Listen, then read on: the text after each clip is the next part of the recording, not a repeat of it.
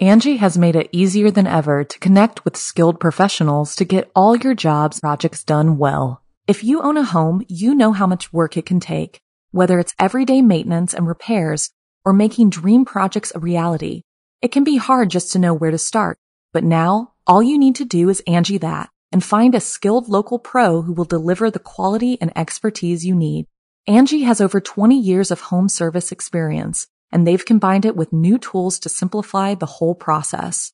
Bring them your project online or with the Angie app, answer a few questions, and Angie can handle the rest from start to finish or help you compare quotes from multiple pros and connect instantly, which means you can take care of just about any home project in just a few taps. Because when it comes to getting the most out of your home, you can do this when you Angie that. Download the free Angie mobile app today or visit Angie.com. That's ANGI.com. When you need mealtime inspiration, it's worth shopping Kroger, where you'll find over 30,000 mouth-watering choices that excite your inner foodie. And no matter what tasty choice you make, you'll enjoy our everyday low prices, plus extra ways to save, like digital coupons worth over $600 each week. You can also save up to $1 off per gallon at the pump with fuel points. More savings and more inspiring flavors make shopping Kroger worth it every time. Kroger, fresh for everyone. Fuel restrictions apply.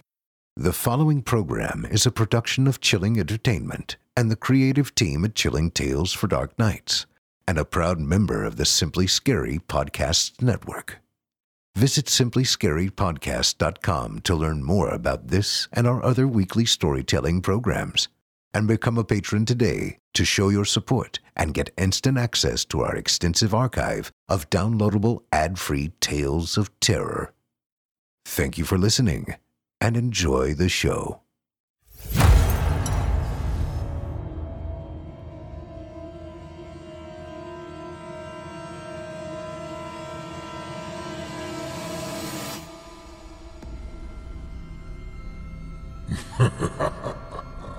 Good evening. I'm storyteller Otis Gyrie, and I ain't your grandfather. From where I'm from, we don't do bedtime stories. And if that's what you were expecting, you're in the wrong place.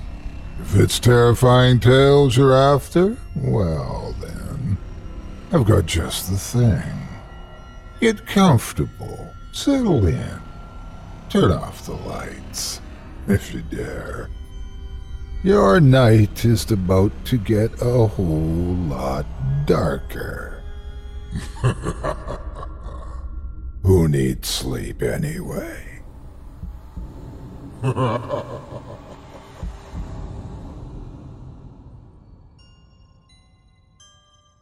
ha ha ha! Good evening. You're listening to Scary Stories Told in the Dark. Welcome to Season 7, Episode 10. I'm your host, Otis Gyrie, and in this episode, I'll be performing 4 spine-chilling tales for you, all of them from author N.M. Brown, about furious fathers, marital mischief, devilish desserts, and nightmarish nature. You're listening to the standard edition of tonight's program, which contains the first 2 terrifying tales. If you'd like to show your support and enjoy an extended version of this and other episodes with twice the terror, visit simplyscarypodcast.com and click Patrons in the upper menu to sign up today. Thank you for your support. Now it's time to take a walk together down the moonlit trail. So lock your doors, turn your lights down low, and settle in. The show is about to begin.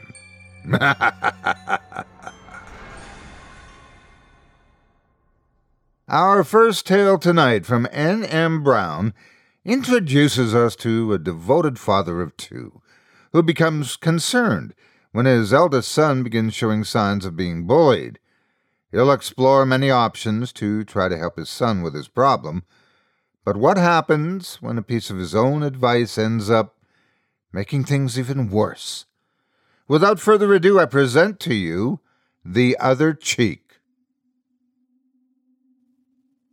I'd just begun getting intimate with my wife, and we'd gotten a good rhythm going when she suddenly froze.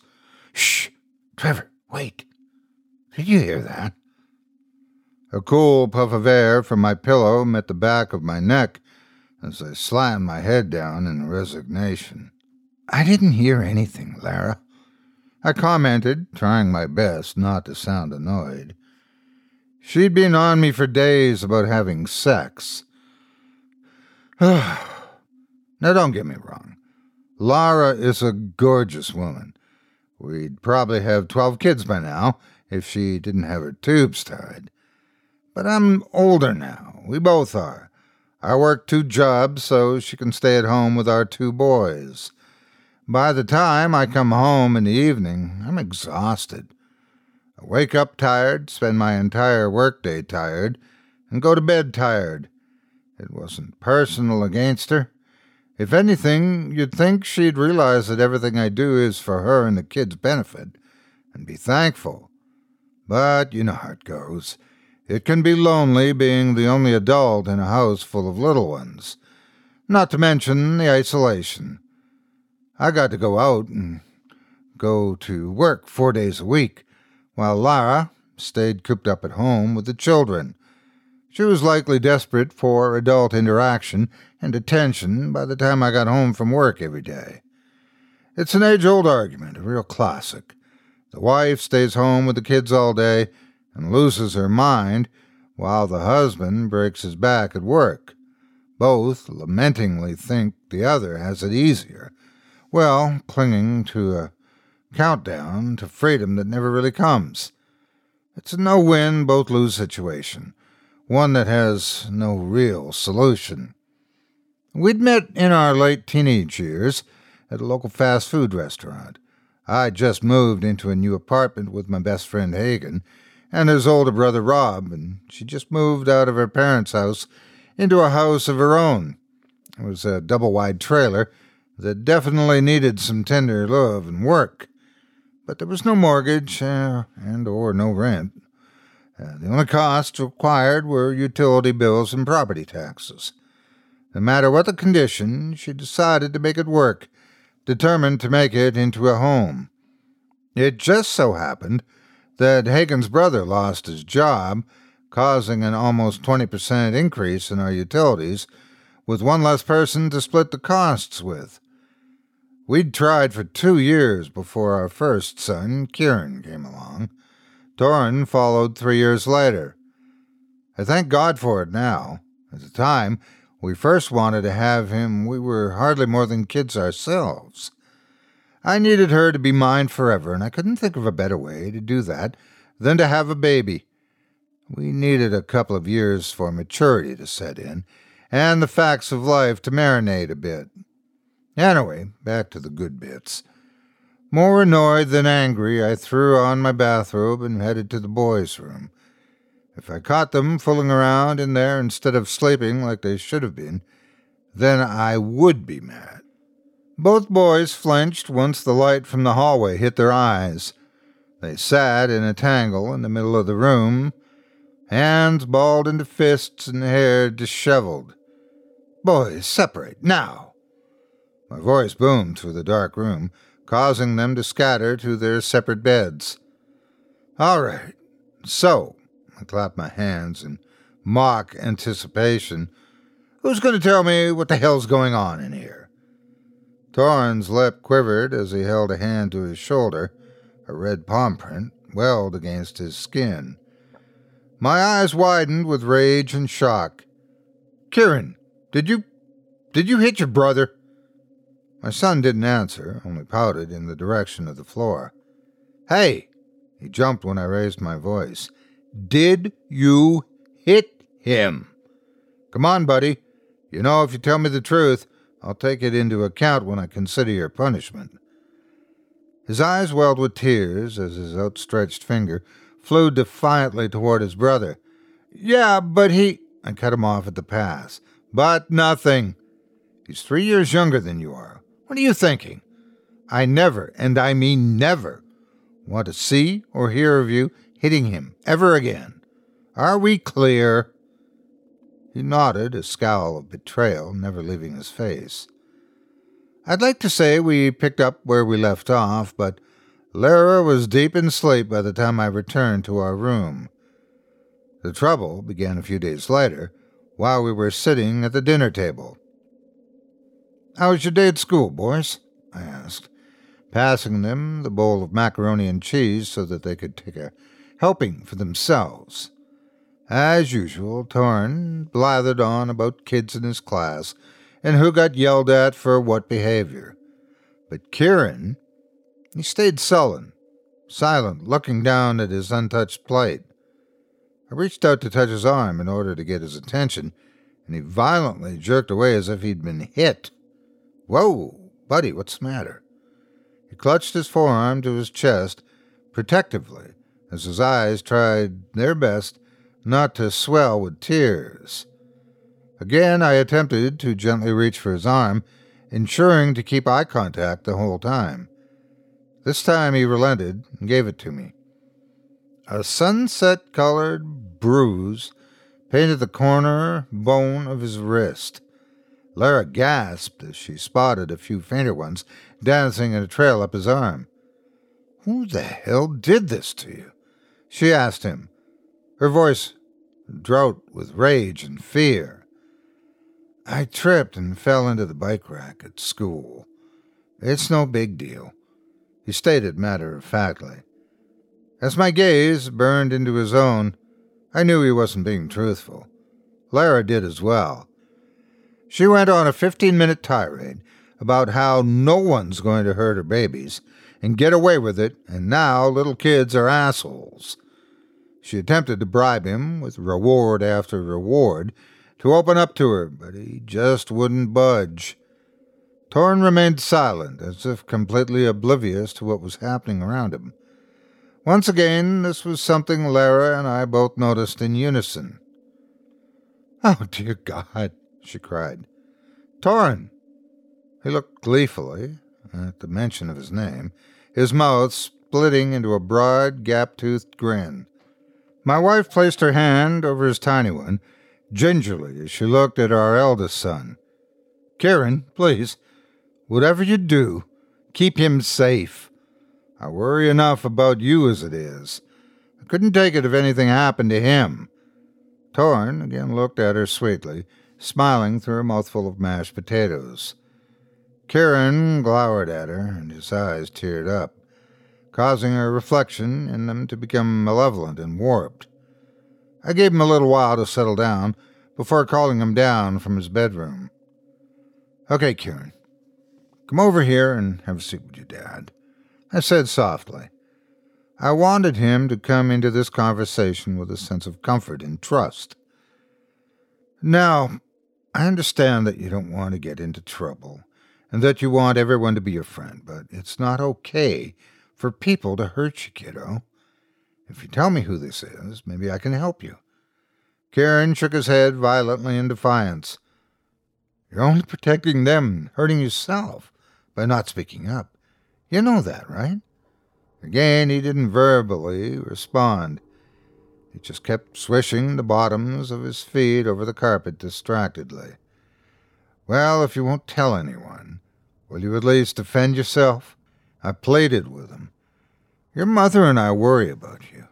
You're a good kid and shouldn't have to put up with this kind of shit." He smirked at my cursing, but still said nothing. "Don't stop till you see the whites of their eyes." Torn yelled as he ran past, riding the kitchen broom like it was a makeshift horse. A few nights later, both of our phones chimed in unison, but with different tones as we sat on our bed for the night. We'd just turned them back on from having them off for most of the evening to spend time with the kids and to let them charge. We hadn't been able to get over 32% all week, and we needed to unplug. We eyed each other with mock suspicion as we checked our notifications. It's the kids' school. They left a voicemail. I explained. Laura indicated that her alert was the same. I pushed in on the 1 on my phone and waited to connect to voicemail, putting it on speakerphone in the meantime. I waved my hand in annoyance to a voice that couldn't see me impatiently trying to rush the process to get to the new message.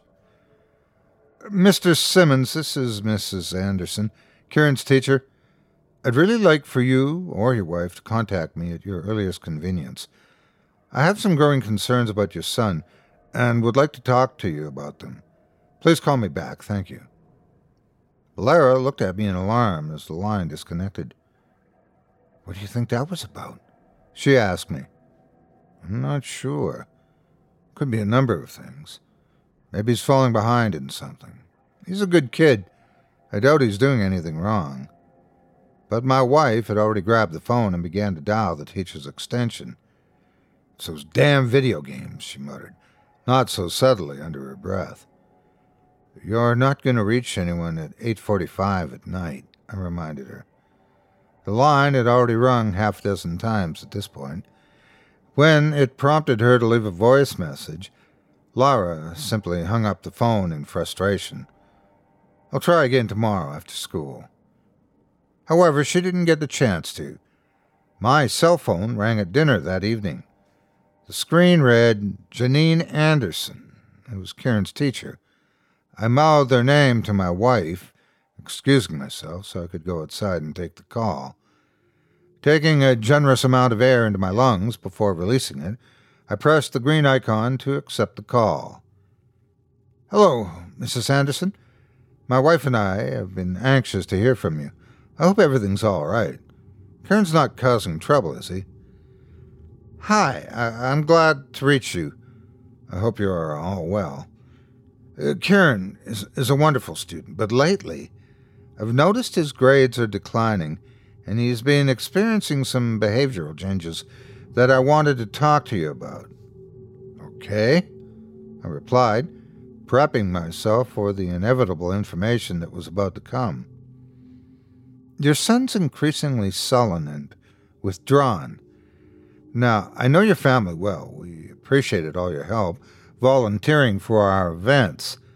Anyway, what I mean is that I know you're all close, but unfortunately, my job mandates that I ask these questions.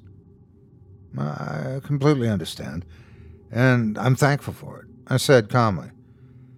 Well, is there anything different that you've noticed?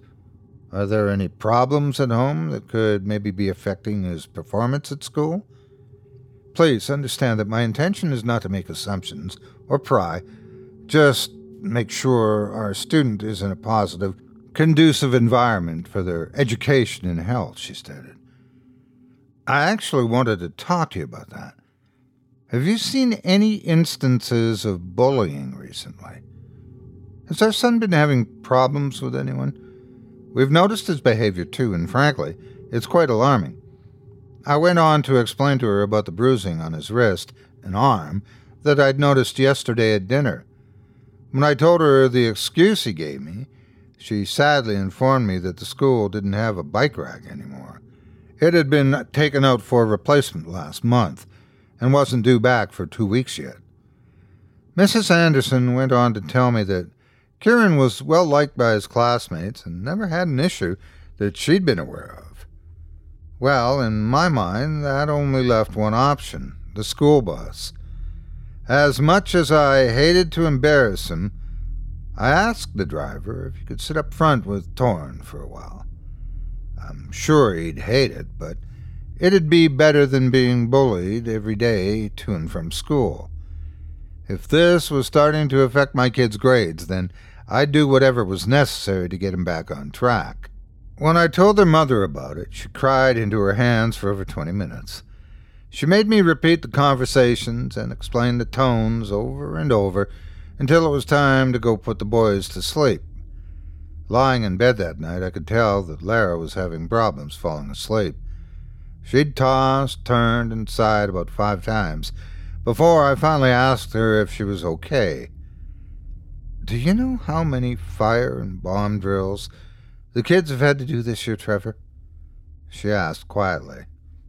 Not off the top of my head, but I'm sure it's happened once or twice, I remarked. I had to follow up with, just like every other school in the country, sweetheart, upon seeing her face twist into a knot of worry and stress. Well, Kieran isn't like all the other kids in the country. He's mine, she retorted bitterly. And there's some little asshole at school that wants to hurt him. I think I want to attend school online for the rest of the year. Right. And who's going to have the time to help him, Are you going to drop what you have planned each day to get them on and off the computer? Will you be able to hang up from your phone call if Torin needs help online? These are things you need to think of, Lara. I know I sound awful, but my wife had already been dealing with breakdowns from them being home all day during the summer. I did the best that I could, but I have to work a lot of hours in order to make enough to support my family. Lara always takes too much onto herself and burns out. I didn't want her to snap on the kids. I couldn't leave things like that for the night, so I said something to make peace and pacify the situation. I promise, if it escalates, we will have them both learn from home. Well, folks, I'll tell you what. It's escalated. Of course, you probably already knew that. There wouldn't be much of a story to tell if it all ended there. Exactly 3 days later, the boys came straight inside after getting off the school bus. Torin was chattering excitedly about something one of the kids in his class did to get in trouble that day, while Kieran walked straight to his room. His head and shoulders were drooped, and I could feel an off vibe in the air on top of everything else. He'd likely had a bad day, and I wanted nothing more than to make things better. I knocked on his door, not waiting for a response before opening it, and stepping inside. Kieran lay in bed on his side, his back facing myself as well as the rest of the room. Muffled sniffles came from his pillow, and his shoulders shook with sobs as he softly cried into it. I ran my hand across his back soothingly as I waited for him to calm down enough to tell me what had happened. An involuntary gasp escaped my lungs and entered the air as he turned to face me. Not only was his face beet red with tears, there was a sallow yellow look to his left eye. I was furious to recognize it as the makings of the start of a black eye. Who the hell did this to you? I demanded more angrily than I meant to. He shook his head in defiance as he wiped his tears on his snotty sleeve. Still won't tell me, huh? I asked solemnly. Torin burst into the room with a wrapped cheese stick in each hand. Come on outside and play, Kieran. Got your cheese stick. Kieran's face warped into a scowl as his eyes landed on his little brother. No, he growled. Torin's eyes narrowed, but besides that, his facial expression never changed. He just simply repeated the sentence in a deadpan voice. Come on outside and play, Kieran.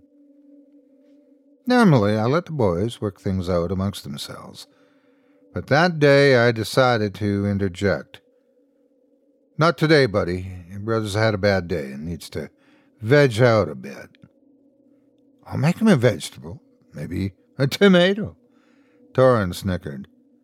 I ignored his little boy nonsense, telling him to go play in his room until dinner was ready.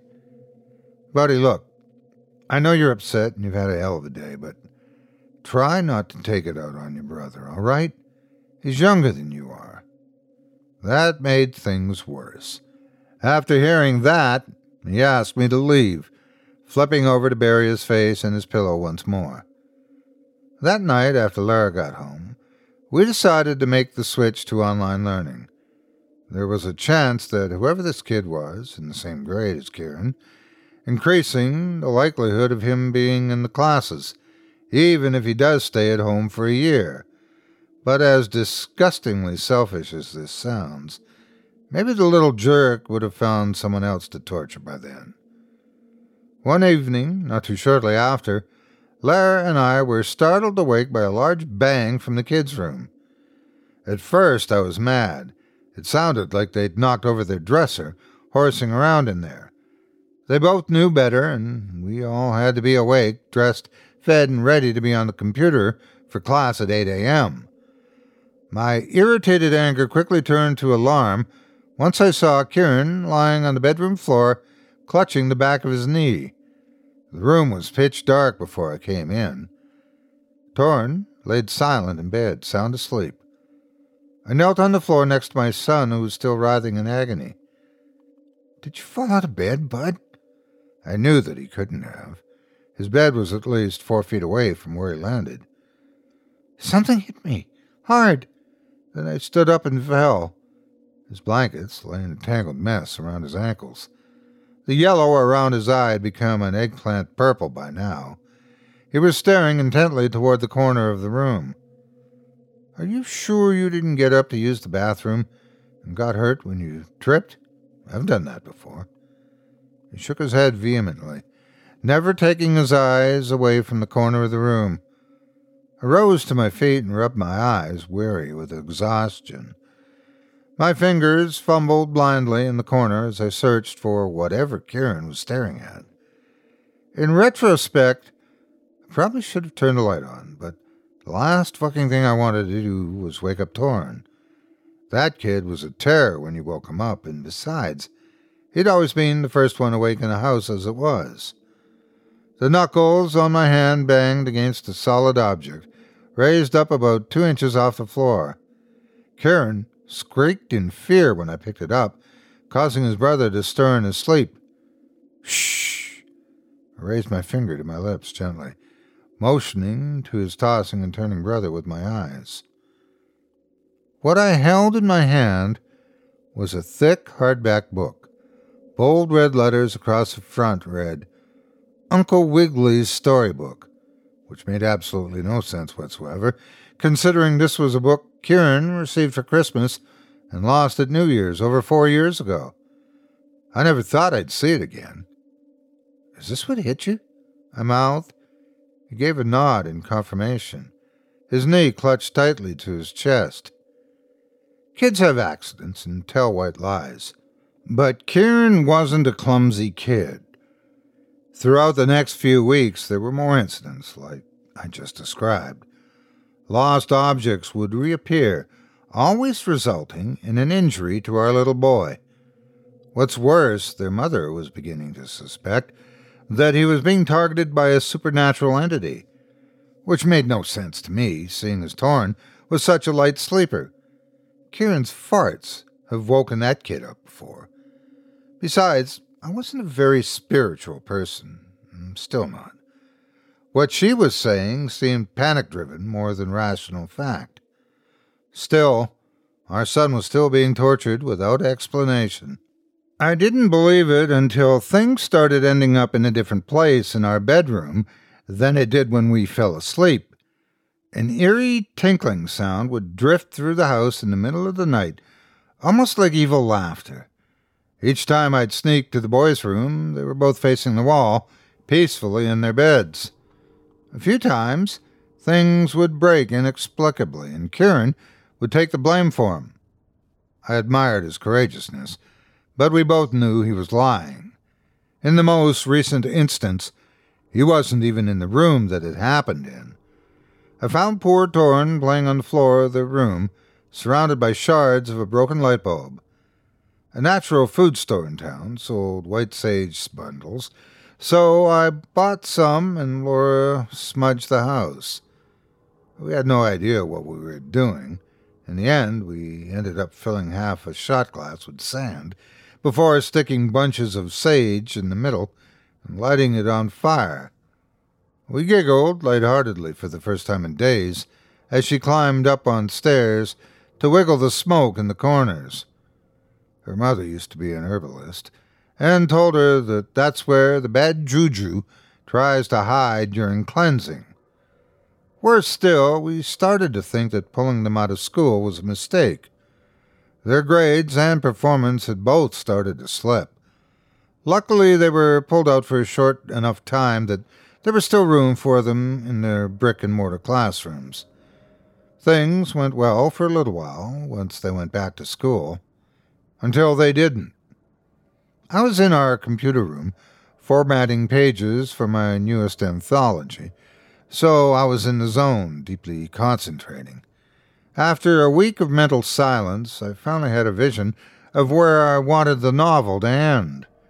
My fingers flew over the keys with fervor as my cursor moved from one page to the next in an endless stream of sentences, paragraphs, and punctuation.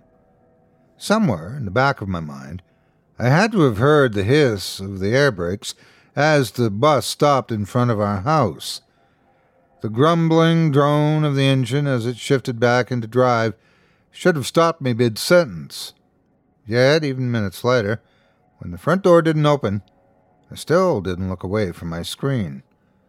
It wasn't until 20 minutes had gone by that I looked at the computer clock and realized that the boys should have been home by now.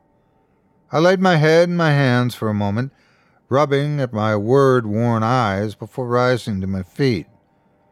A pop resonated through my ears as my back aligned with my new position after being seated for so long. Something felt off as I walked into the kitchen, stopping in front of the refrigerator to take a mental inventory of what was inside. A pale glow fell over the inside contents as I opened the door. I grabbed Torrin a cheese stick, which I knew he inevitably would end up picking anyway, and cut up some carrots with ranch on a plate for Kieran. They were getting frozen meals tonight, which Laura hates, so I figured I'd feel less guilty giving them something that's not junk food when they'd get home. I opened the screen door to the backyard and called out to them, "Boys, I have food for you here." No response. "Hey!" I said, "come on inside. It's time to unpack your book bags and eat." The only thing I heard sounded like someone bouncing a basketball on carpeting. A thud, thud, thud, over and over again. "Boys!" Damn kids, I thought as I walked into the backyard. They never listen to me. And then when I get mad, they act like... Every emotion that I had ever experienced in my life faded away the moment I looked into my son's eyes. What I felt then was something new. This was something that manifested itself far beyond the emotional realm, gripping my heart with acid and biting at my brain with insanity. My son, the baby I'd helped deliver, hold, love, and feed, was something I could no longer recognize. He stood tall, his body and hands quivering with a power it was too small to know what to do with. Tears shone in his eyes as he saw that I noticed what he'd done. "Daddy, you said to stand up for myself." "No, but..." My voice trailed off as random pieces from the past month began to click into place. The noises, the injuries, occurrences around the house. Torrin was always there, always unaffected completely. Another suspicion began to form. What if Torrin was such a light sleeper when I was around because he was pretending to be asleep? "He wouldn't stop, Dad," Kieran shouted, tears of agony streaming down his bloodied face. "I tried everything that you said." My mind reeled with thoughts of death. I was overwhelmed by a spiderweb of toxic thoughts of Laura and how she'd handle a situation like this. I pictured all the ways she'd meet her death and how every one of them would be a direct result of this moment. "Oh, honey." I hesitated, looking over my eldest son as I desperately tried to see any sign of the boy I said goodbye to this morning as he got on his school bus. As serious as the situation was, it still had to be handled gently. My kid was obviously not in his right mind. My very soul was shaken and torn to its core. On one hand, as much as I despised myself for it, at that moment I hated him. I wanted to make him hurt the way that he'd hurt me, hurt us. Our family was broken now, and God knew how we would ever survive something like this. On the other hand, this was my son. In his actions, he'd lost an innocence about himself that most people carry their whole lives. I had no idea how he was going to handle that, how we were going to handle that. And if what he said was true, he'd gone through so much pain and torture already. Why didn't he tell us? We would have helped you, I yelled, my voice reflecting how broken my heart and mind were. Nothing worked, he interrupted. Nothing but this. He motioned to a lump of broken clothing and flesh behind him. Jesus Christ, Karen, no! There was no supernatural influence in our home. No demonic forces that had been trying to attach themselves to our son. Nothing like that. As odd as it is to say at this point, I'd give pretty much anything I have left to go back and have that be the case. This was something much worse. A little boy with an evil heart.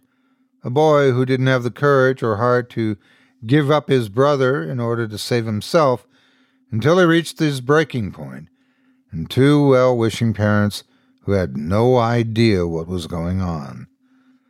His brother lay silent and still on the leaves that peppered the autumn grass.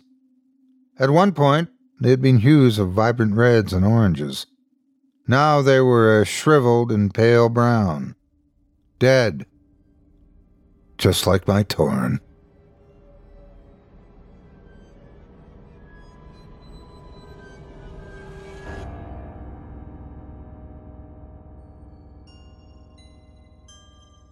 Angie has made it easier than ever to connect with skilled professionals to get all your jobs projects done well. If you own a home, you know how much work it can take, whether it's everyday maintenance and repairs or making dream projects a reality.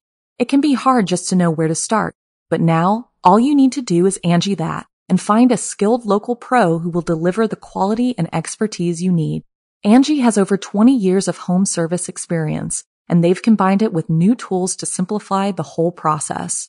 Bring them your project online or with the Angie app, answer a few questions, and Angie can handle the rest from start to finish or help you compare quotes from multiple pros and connect instantly, which means you can take care of just about any home project in just a few taps. Because when it comes to getting the most out of your home, you can do this when you Angie that. Download the free Angie mobile app today or visit Angie.com. That's ANGI.com. I hope you enjoyed The Other Cheek, as written by N.M. Brown and performed by yours truly. If you enjoyed that first story and would like to see more of Miss Brown's work and help support her while you do, I'd like to encourage you to pick up a copy of one or more of the wonderful anthologies her work is available in, ready to purchase today at Amazon. Visit simplyscarypodcast.com/brown. That's simplyscarypodcast.com/brown, like the color. And you'll be redirected to Amazon, where you can explore the author's catalog and get your fix of the fearsome for months to come. And just so you're aware, we're an Amazon associate, meaning a portion of your sale, which is made using that URL, is provided to us when you complete your purchase. Also, be on the lookout for N.M. Brown's debut novella entitled Door-to-Door Damages, set to be released on October 27, 2020. You won't want to miss it. In it, you'll meet Oliver Gamblin, who's overjoyed with his new job at the Census Bureau. It's got everything a man could want. Amazing pay, government-level benefits, and the best part, the option to make your own hours. But whatever department hired him has shown him nothing but death, mutilation, and carnage. What happens when we can't trust the companies we work for and accidentally stumble across information that no one is supposed to see? On October 27, 2020, you'll be able to find out after you pick up a copy of Door-to-Door Damages from N.M. Brown on Amazon.com. Once again, just visit simplyscarypodcast.com/brown to get it once it's available. You won't be sorry you did. Oh, and when you do, be sure to leave a 5-star review and a kind word, and let the author know you heard about her here on this show. Thanks again for your support of this program, and of tonight's featured author. Up next, we've got a second tale of terror for you, courtesy once again of N.M. Brown. In it, we'll meet Pete, whose wife Maggie is suffering from a debilitating chronic illness. Gradually starved for intimacy and affection, he seeks out comfort in other, healthier women, with some rather unexpected consequences. Without further ado, I present to you Subtle Reminders.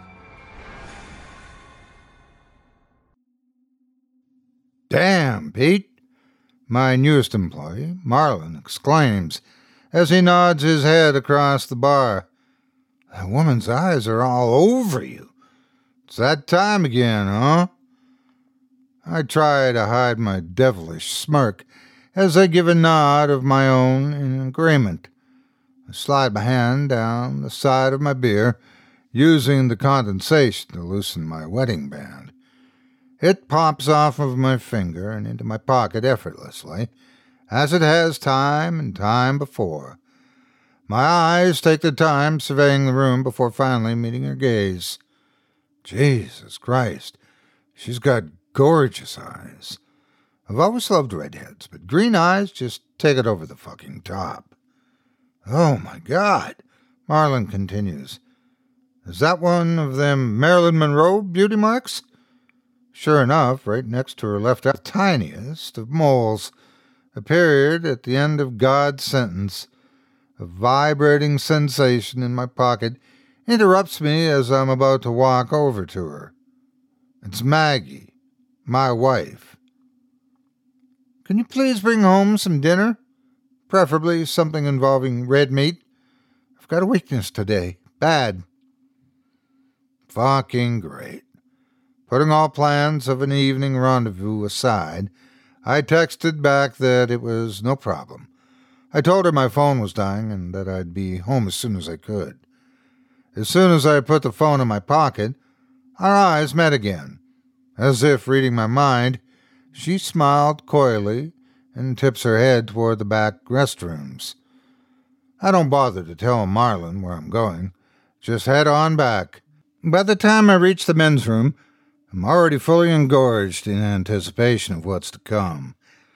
It doesn't take a genius to see what I just did there, by the way. Anyway, by the time I hear her heels click across the tile floor, I'm fully ready to go, all rationale leaving my mind as primal instinct takes over. She smiles and bites her lower lip at me. That's all it takes to let me know she wants the same thing. By the time I get some steak at the store and arrive home, I pray Maggie's already asleep. My only desire is to go inside, change my clothes, and fall into a sleep coma. That girl was a wildcat. She actually requested that I put my wedding ring back on before I gave her the best 40 minutes of bliss she's probably had all month. There's fucking women these days. To my relief, my wife's sleeping soundly, curled up in a ball on my side of the bed. She always ends up sleeping on my side of the bed, holding my pillows if she goes to bed before I do. Those nights seem more and more frequent lately. I think to myself. Guilt creeps into my mind like a toxic fog momentarily, before I shove it away. Maggie scoots her ass backwards until it finds my body.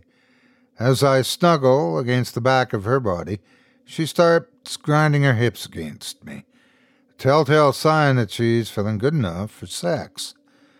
The sensation sends uncomfortable jolts through my groin, having well satiated its needs moments earlier. "Baby, my boss was really a dick today, and I got pulled over on my way home.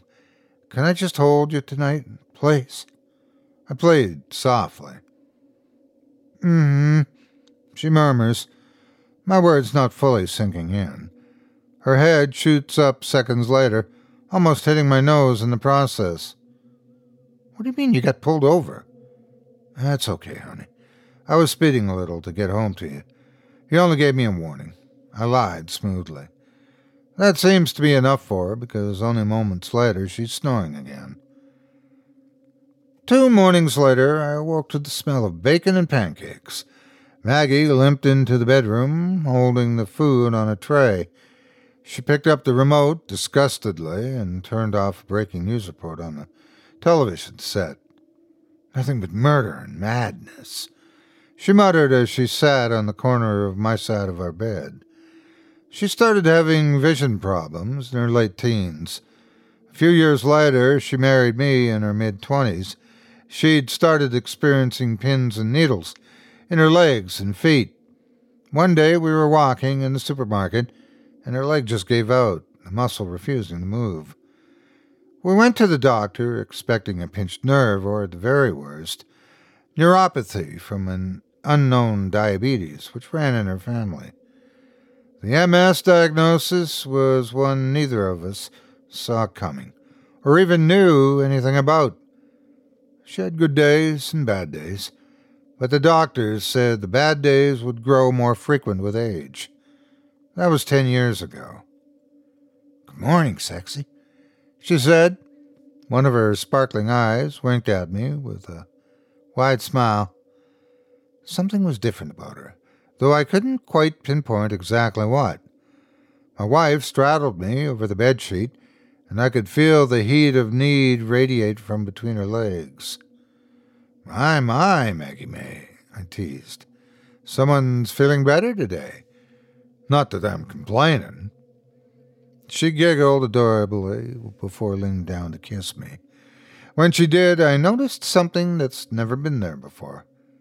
"Maggie, honey, what's that by your eye? Did you hurt yourself?" She climbed off of me, plopped down on her side of the bed, and crossed her arms over herself, protective, before placing a strand of hair behind a dainty ear so I could inspect it further. "What? This? I've always had this. I've never known if it's a mole or beauty mark, but either way I like it. We've talked about it before. Jesus Christ, what's with you?" Needless to say, the mood ended there. A few weeks later, I drove out of state for the weekend. The company I worked for was sending me to a seminar concerning a new piece of trial technological equipment that could change the way the world viewed plastic surgery. I made my mind up that I didn't give a shit about whatever it was they had to show me before the plane even landed. I was just grateful for the paid hotel and weekend. Maggie had become insufferably clingy in the past week or so, and as hateful as it is to admit, I was glad to have the space. "Are you sure you'll be all right?"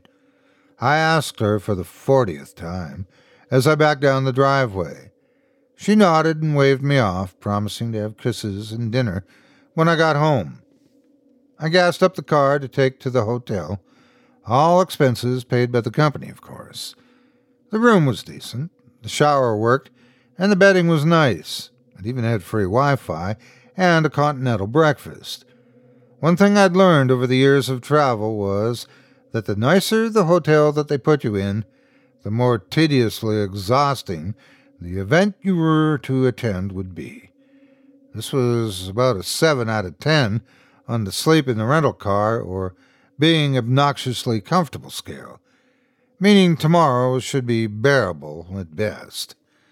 On the first day, they wanted us to attend a conference in the hotel's main meeting hall before breaking for lunch. We were to be there from 8:30 a.m. until noon, a grueling 3.5 hours of blathering bullshit. Once seated, it only took a few moments before I felt a pair of eyes burning into the seat of my pants. I turned around suddenly to see a woman staring hungrily from behind me. It was obvious the only interest she had in the activity of the room was right below my belt buckle. She was gorgeous. Once she stood, I was surprised to see she was taller than me, a trait I normally stayed away from. Something about her smile, though. There was the smallest gap between her front teeth that drove me crazy, a perfect imperfection that caught and kept my attention.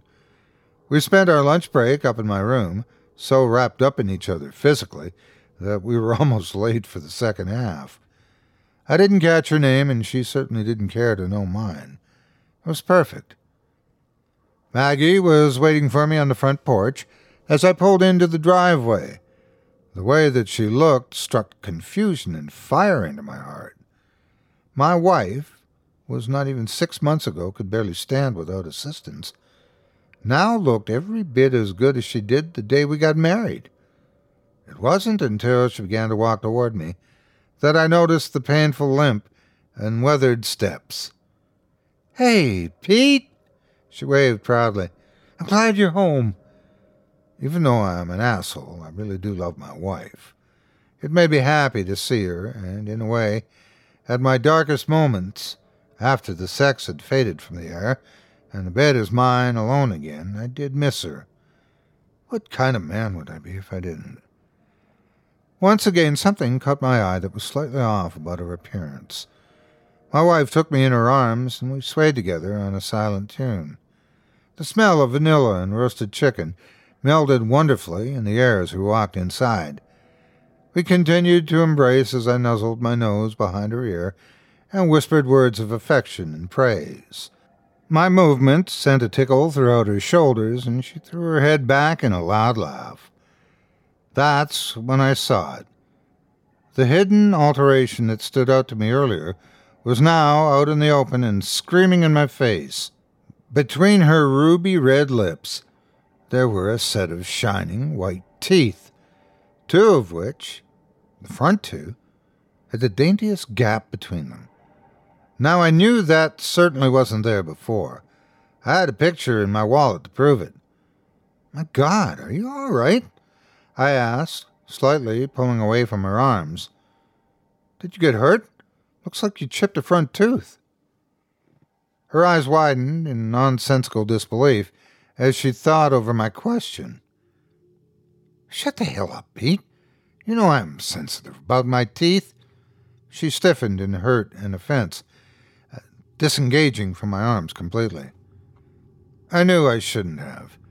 After everything Maggie's been through and all of the strange behavior lately, I knew continuing to spend time with other women was possibly the worst thing I could have done.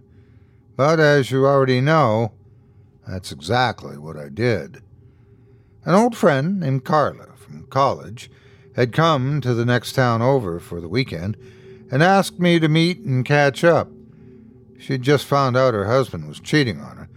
The irony of that wasn't lost on me, I assure you, and wanted to come back to her hometown to clear her head and get some space. I got a room a few miles away from where she was staying. We met up for breakfast and had coffee at a place I'd heard great things about but had never been to. She told me all about her marriage, the separation, and how she found out about the affair.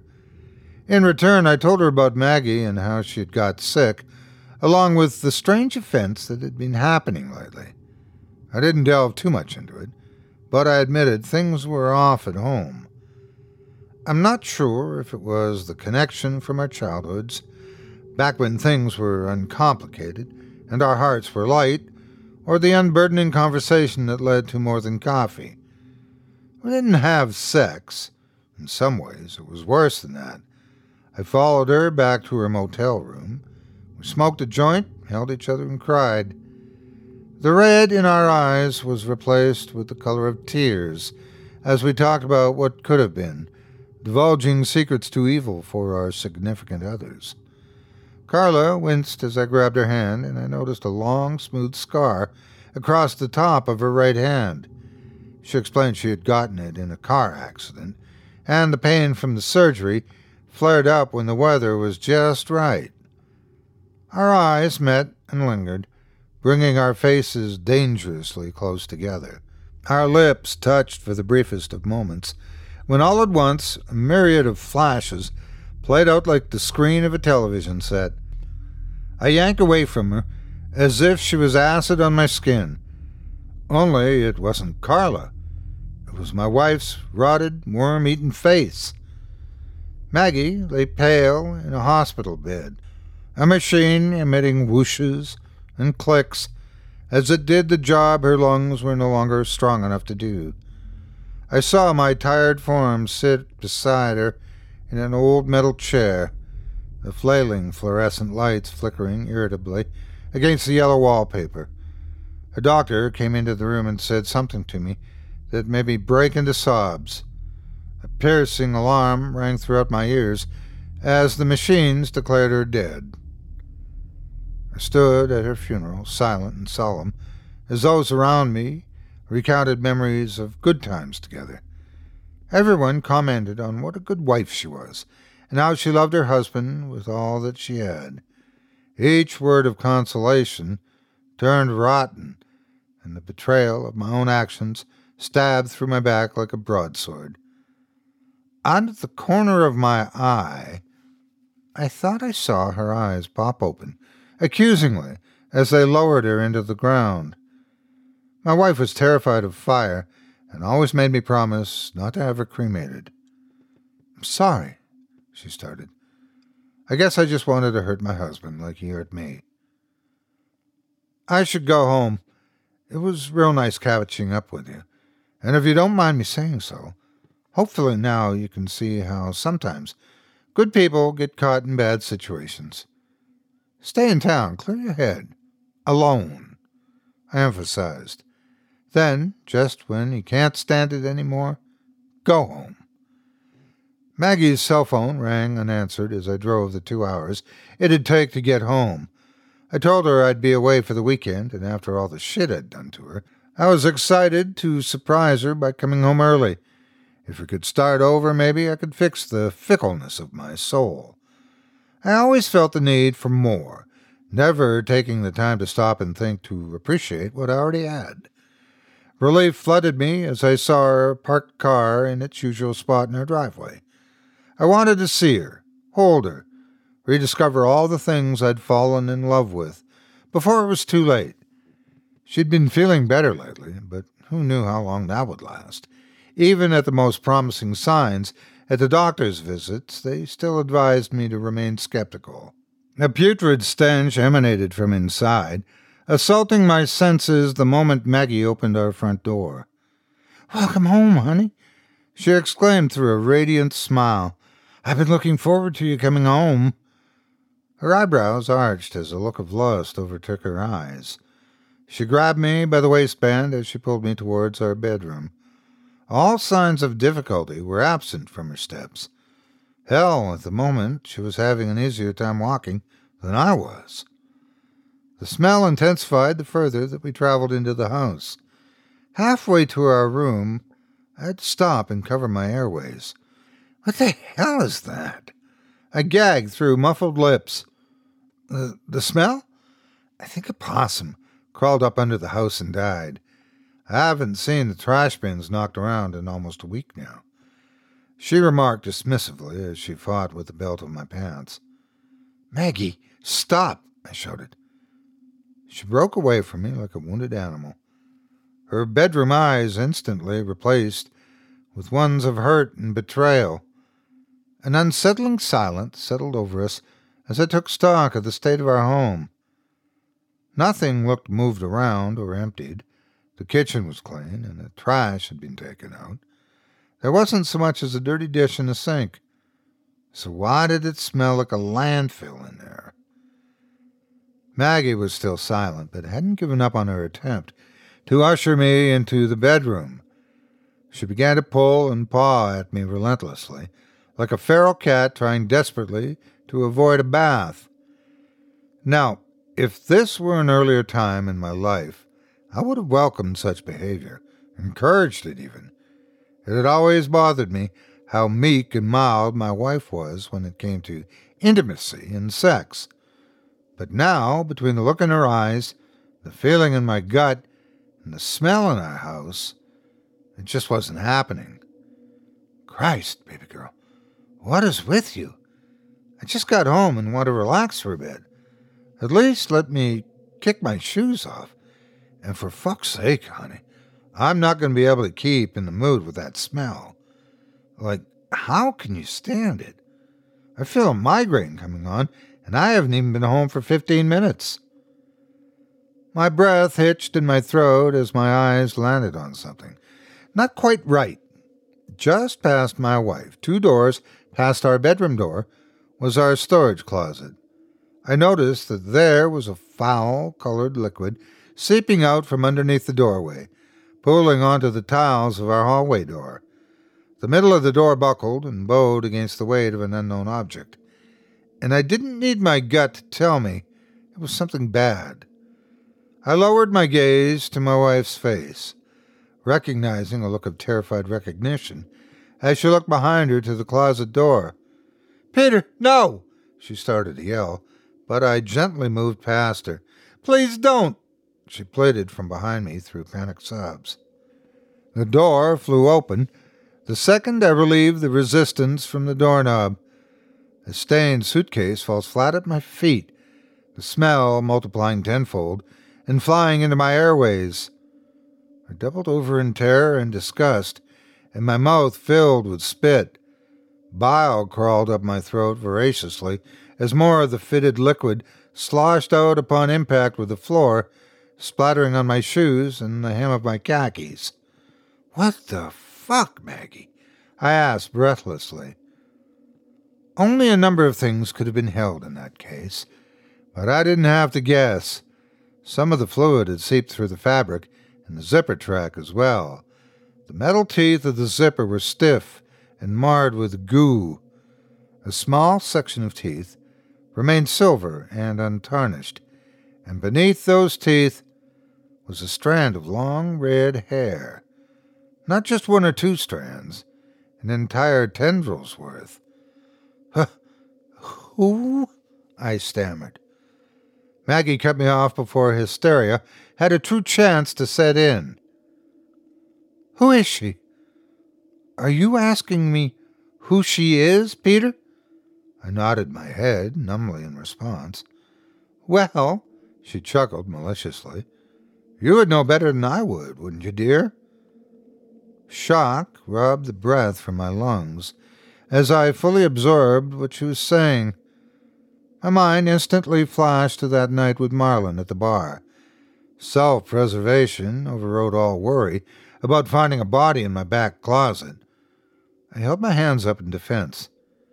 "Now, honey, I don't know what you heard, but I've always been a good man to you. You know you're the only honeypot I want to visit." She raised her hand slowly before landing a slap across my face. "Stop it, Pete."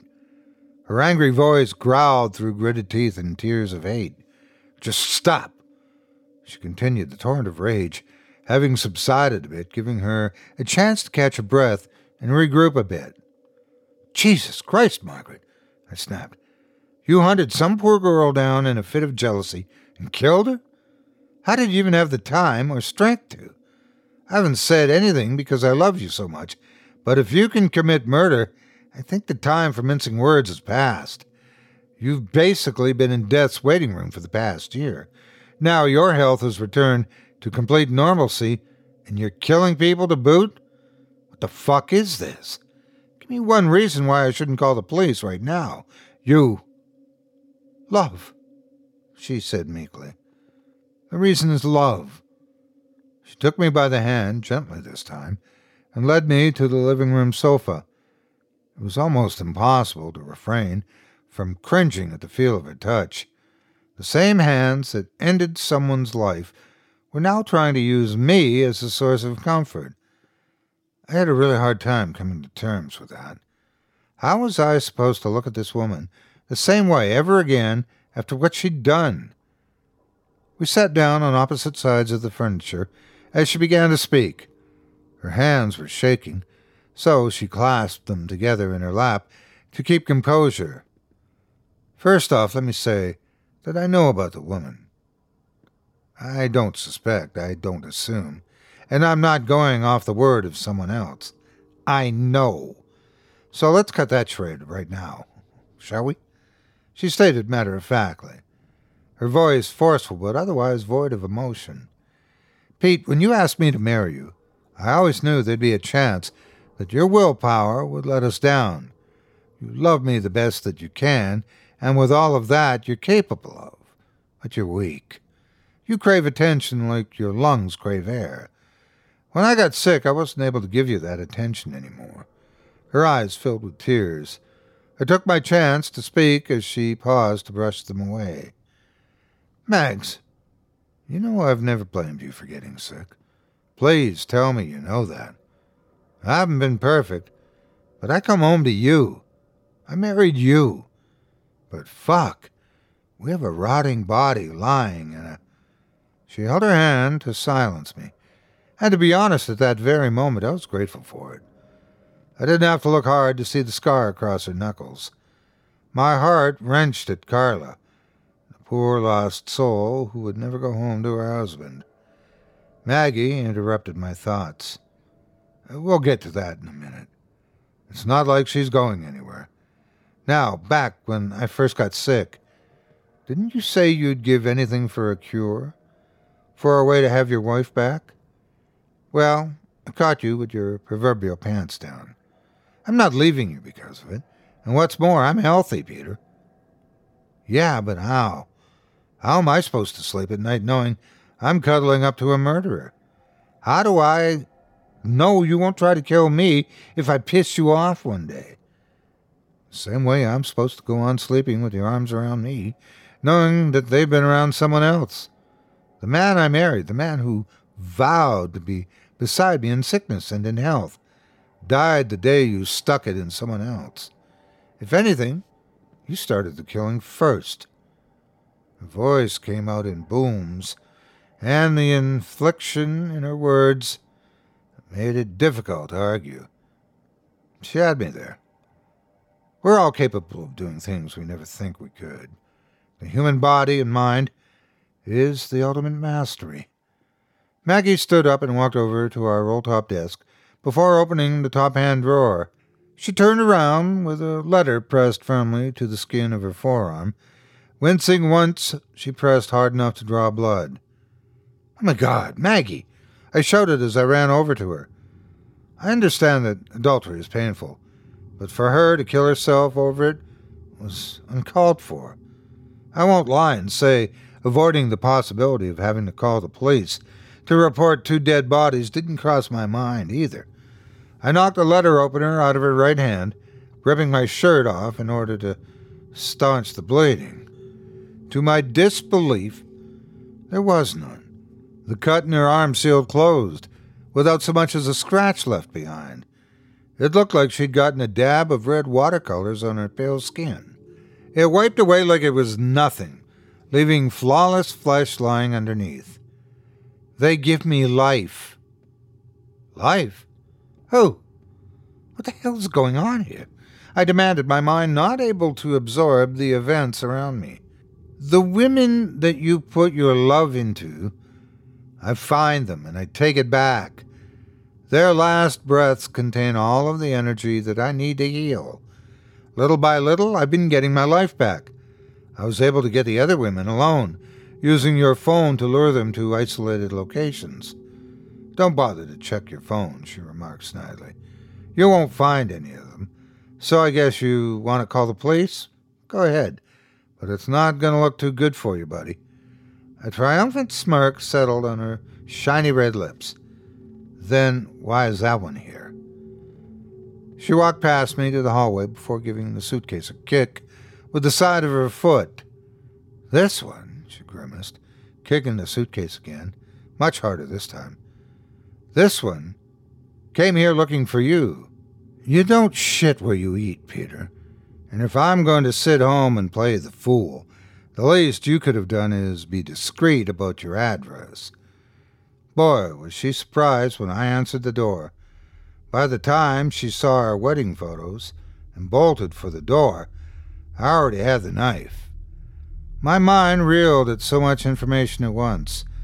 None of it made any sense.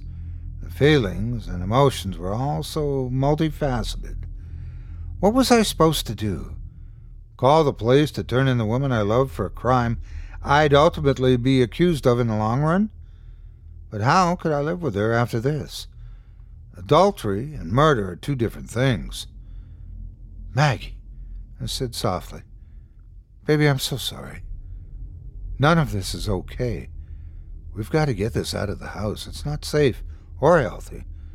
The irony of being worried about the rotting life my wife stole away affecting her air quality seems so selfish and wrong. Please, I'm so sorry that I hurt you. I'm not dead, sweetheart. I'm right here. And I'll never disrespect you or be unfaithful again. I grabbed her in my arms and clutched the top of her head to my chest. She shoved me away violently, as if revolted by the sensation of my touch. Oh, but you will, Peter. You will be unfaithful again, and you'll do it soon. My transformation is not yet complete.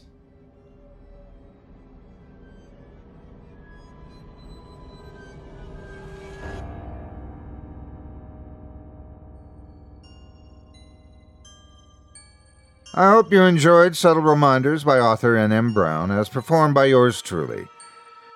If you enjoyed the tales you've heard tonight, I'd like to remind you one last time that tonight's featured author has an amazing selection of her stories for sale on Amazon.com, along with many other talented authors in a wide range of spine-tingling anthologies, and has a debut novella coming out October 27th, 2020. Might have to get that. Day after my birthday.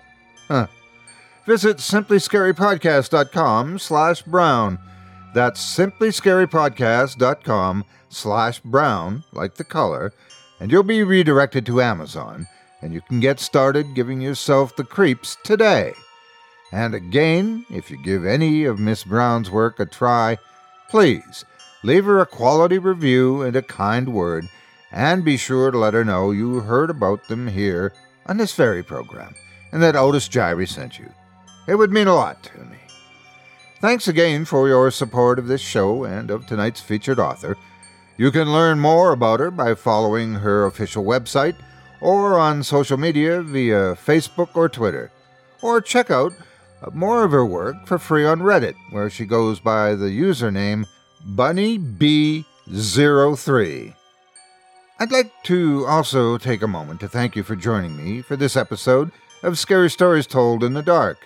If you enjoyed what you've heard on today's program, please take a moment to stop by our iTunes page or wherever else you listen to your favorite podcasts and leave us a 5-star review and a kind word. It makes a huge difference and would mean a lot to us. If you'd like to hear a premium extended edition of tonight's and all of our other episodes featuring Twice the Terror, visit simplyscarypodcast.com today and click the Patrons link in the menu at the top of the screen. You'll find yourself at chillingtalesfordarknights.com, where you can purchase a season's pass for the podcast or our other quality storytelling programs, or become a patron for as little as $5 per month and get access to our entire audio archive dating back to 2012, all of it ad-free.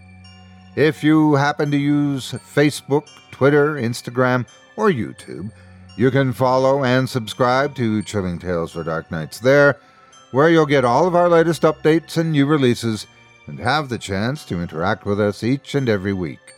You can subscribe to me on YouTube as well at the Otis Gyrie channel, where you'll find releases of my series, Horror Storytime, dating back to 2014. And you can find me on Facebook, Twitter, and Instagram too. Just search for Otis Gyrie. Until next week, stay spooky and get some sleep, if you can.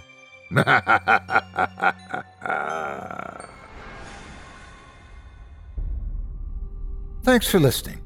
You've been listening to Scary Stories Told in the Dark, a production of Chilling Entertainment and the creative team at Chilling Tales for Dark Nights, and a proud member of the Simply Scary Podcasts Network. Visit simplyscarypodcast.com today to learn more about our network and our other amazing storytelling programs. Tonight's program was hosted, and its featured stories performed by yours truly, Otis Gyrie. Selected stories have been adapted with the kind permission of their respective authors. Original music provided by Luke Hodgkinson and Jesse Cornett. Sound design and final mixing and mastering provided by executive producer and director Craig Groshek. Program's artwork and logo by David Romero. If you're looking for some fresh tales on a daily basis while waiting for the next podcast, check out my YouTube channel, the Otis Diary channel, and my extensive collection of narrated tales there. Simply search on YouTube by my name, and you'll find me. And don't forget to subscribe and press the bell notification icon to get my latest releases. Got a scary tale of your own that you'd like performed? I take submissions. Email it to me today at otis@simplyscarypodcast.com to have your terrifying tome considered for production in a future episode of this show. That's otis@simplyscarypodcast.com. If you've enjoyed what you heard on tonight's program and are joining us on your favorite podcast app, subscribe to us to be sure you never miss an episode, and leave a 5-star review and a comment. Your feedback means a lot to me. You can also follow Chilling Tales for Dark Nights and yours truly on Facebook to connect anytime and get the latest updates on this and other programs and my channel. If you're listening on the Chilling Tales for Dark Nights YouTube channel, do us a favor and hit the subscribe button and the bell notification icon for CTFDN as well to get more spooky tales from me and the crew and another episode of this program each and every Wednesday. And don't forget to hit that thumbs up button to tell us how we're doing and leave a kind word or a request. And don't forget to visit us at chillingtalesfordarknights.com and consider supporting the team by becoming a patron. In addition to helping us out, you'll get exclusive access to our audio archive and ad-free downloads of all your favorite stories, including those you've heard on this program. As for me, I'll be back next Wednesday with more terrifying tales to keep you up all night. But that's all right. Who needs sleep anyway?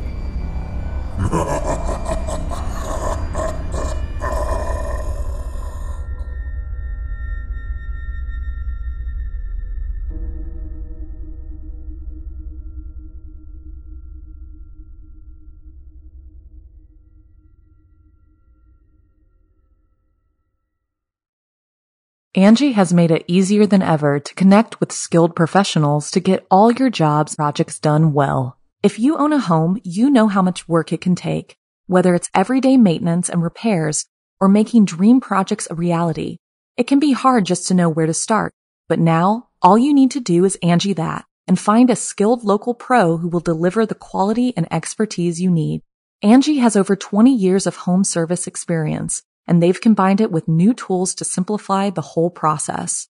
Bring them your project online or with the Angie app, answer a few questions, and Angie can handle the rest from start to finish, or help you compare quotes from multiple pros and connect instantly, which means you can take care of just about any home project in just a few taps. Because when it comes to getting the most out of your home, you can do this when you Angie that. Download the free Angie mobile app today or visit Angie.com. That's ANGI.com.